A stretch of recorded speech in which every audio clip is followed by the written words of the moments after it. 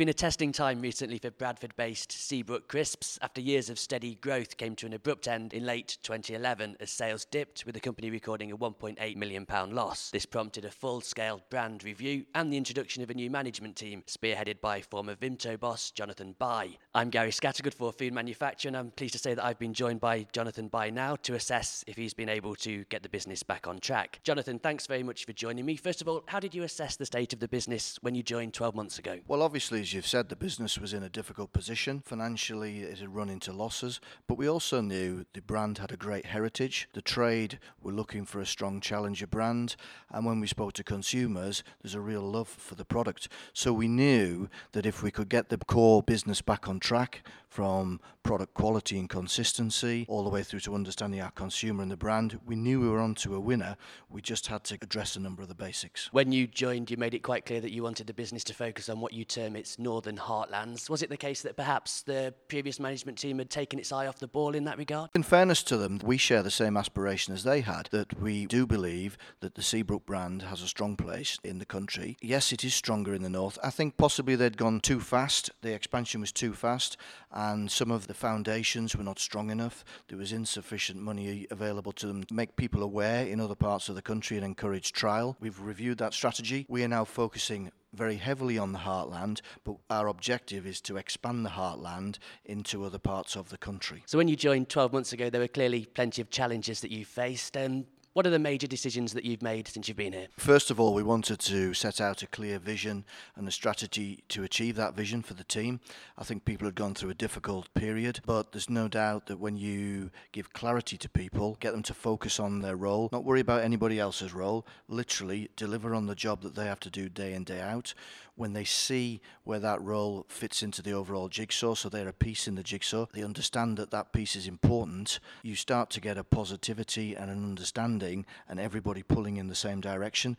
And definitely from experience, you've got to get the people right. You've got to get everybody on board with what you're doing, get them to understand what we're trying to achieve. And once you do that, that's a great start place. You've also redesigned your packaging. There's been a new marketing campaign, very heavily focused on the new slogan, which is lovingly made in Yorkshire. Tell us the thinking behind that. We did an awful lot of work with consumers to understand what it is that they like about the brand and why they purchase the brand. And it was clear that, not surprisingly for a business that had been in Yorkshire for 68 years, that Yorkshire was a really strong and important point to them. I am from Yorkshire, so I obviously know all the greatness of Yorkshire. It's interesting, though, people in the south in particular, they really look at Yorkshire. They like the Yorkshire Dales. They like the fact that Yorkshire got more gold medals than Australia in the Olympics. We've got the start of the Tour de France. Yorkshire is very much of the moment, but we've been around for 68 years, and I don't think we'd leverage that strength anything like as much as we could do. So lovingly made in Yorkshire. Our crisps have been made in Bradford for 68 years, and people really like that, and we aim to build on it strongly. I mentioned in the introduction that in 2011 the company recorded a loss of 1.8 million. How are the numbers looking now? Well, pleasingly, the numbers are significantly better. You'd like to say there was only one way that we could have gone,